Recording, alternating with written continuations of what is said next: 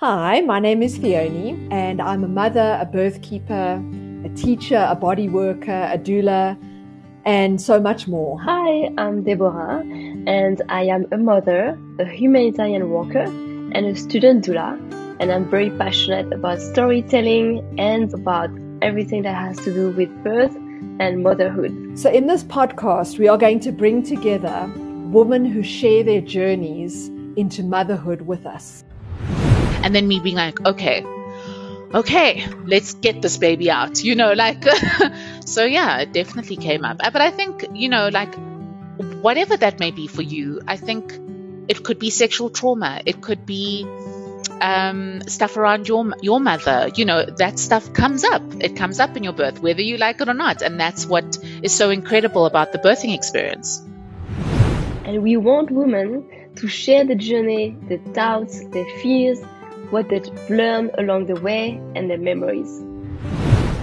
I don't know if it was just the intensity of the experience, but I felt really in my body, and I felt like I was coping, even though I did have that crisis of faith moment. I think on the floor, halfway back to the bathroom, I said to Keegan, if this is just the beginning, I don't know how I'm going to do this, because I thought there was still another, how many hours ahead of me.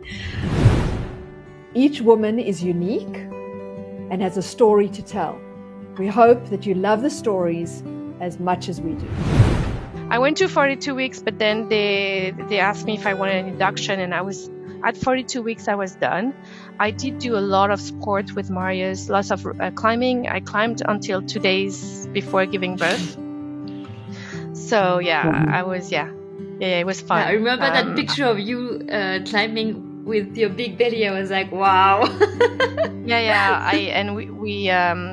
did hike.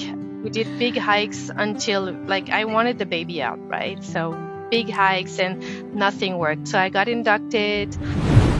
And for me as a midwife, having had that experience myself where I had a lot of complications, and still be able to say trust me, you want to have a normal birth, and be able to support that, and not to scare moms out of having a good birth where they can make informed decisions about their care and where they can have autonomy over their own birthing experience. And that's the message that I always want to get across, because I know when I talk to people about my birth story, then they're always very quick to jump to see, that's why I want to have an elective Caesar. I don't want to have that experience.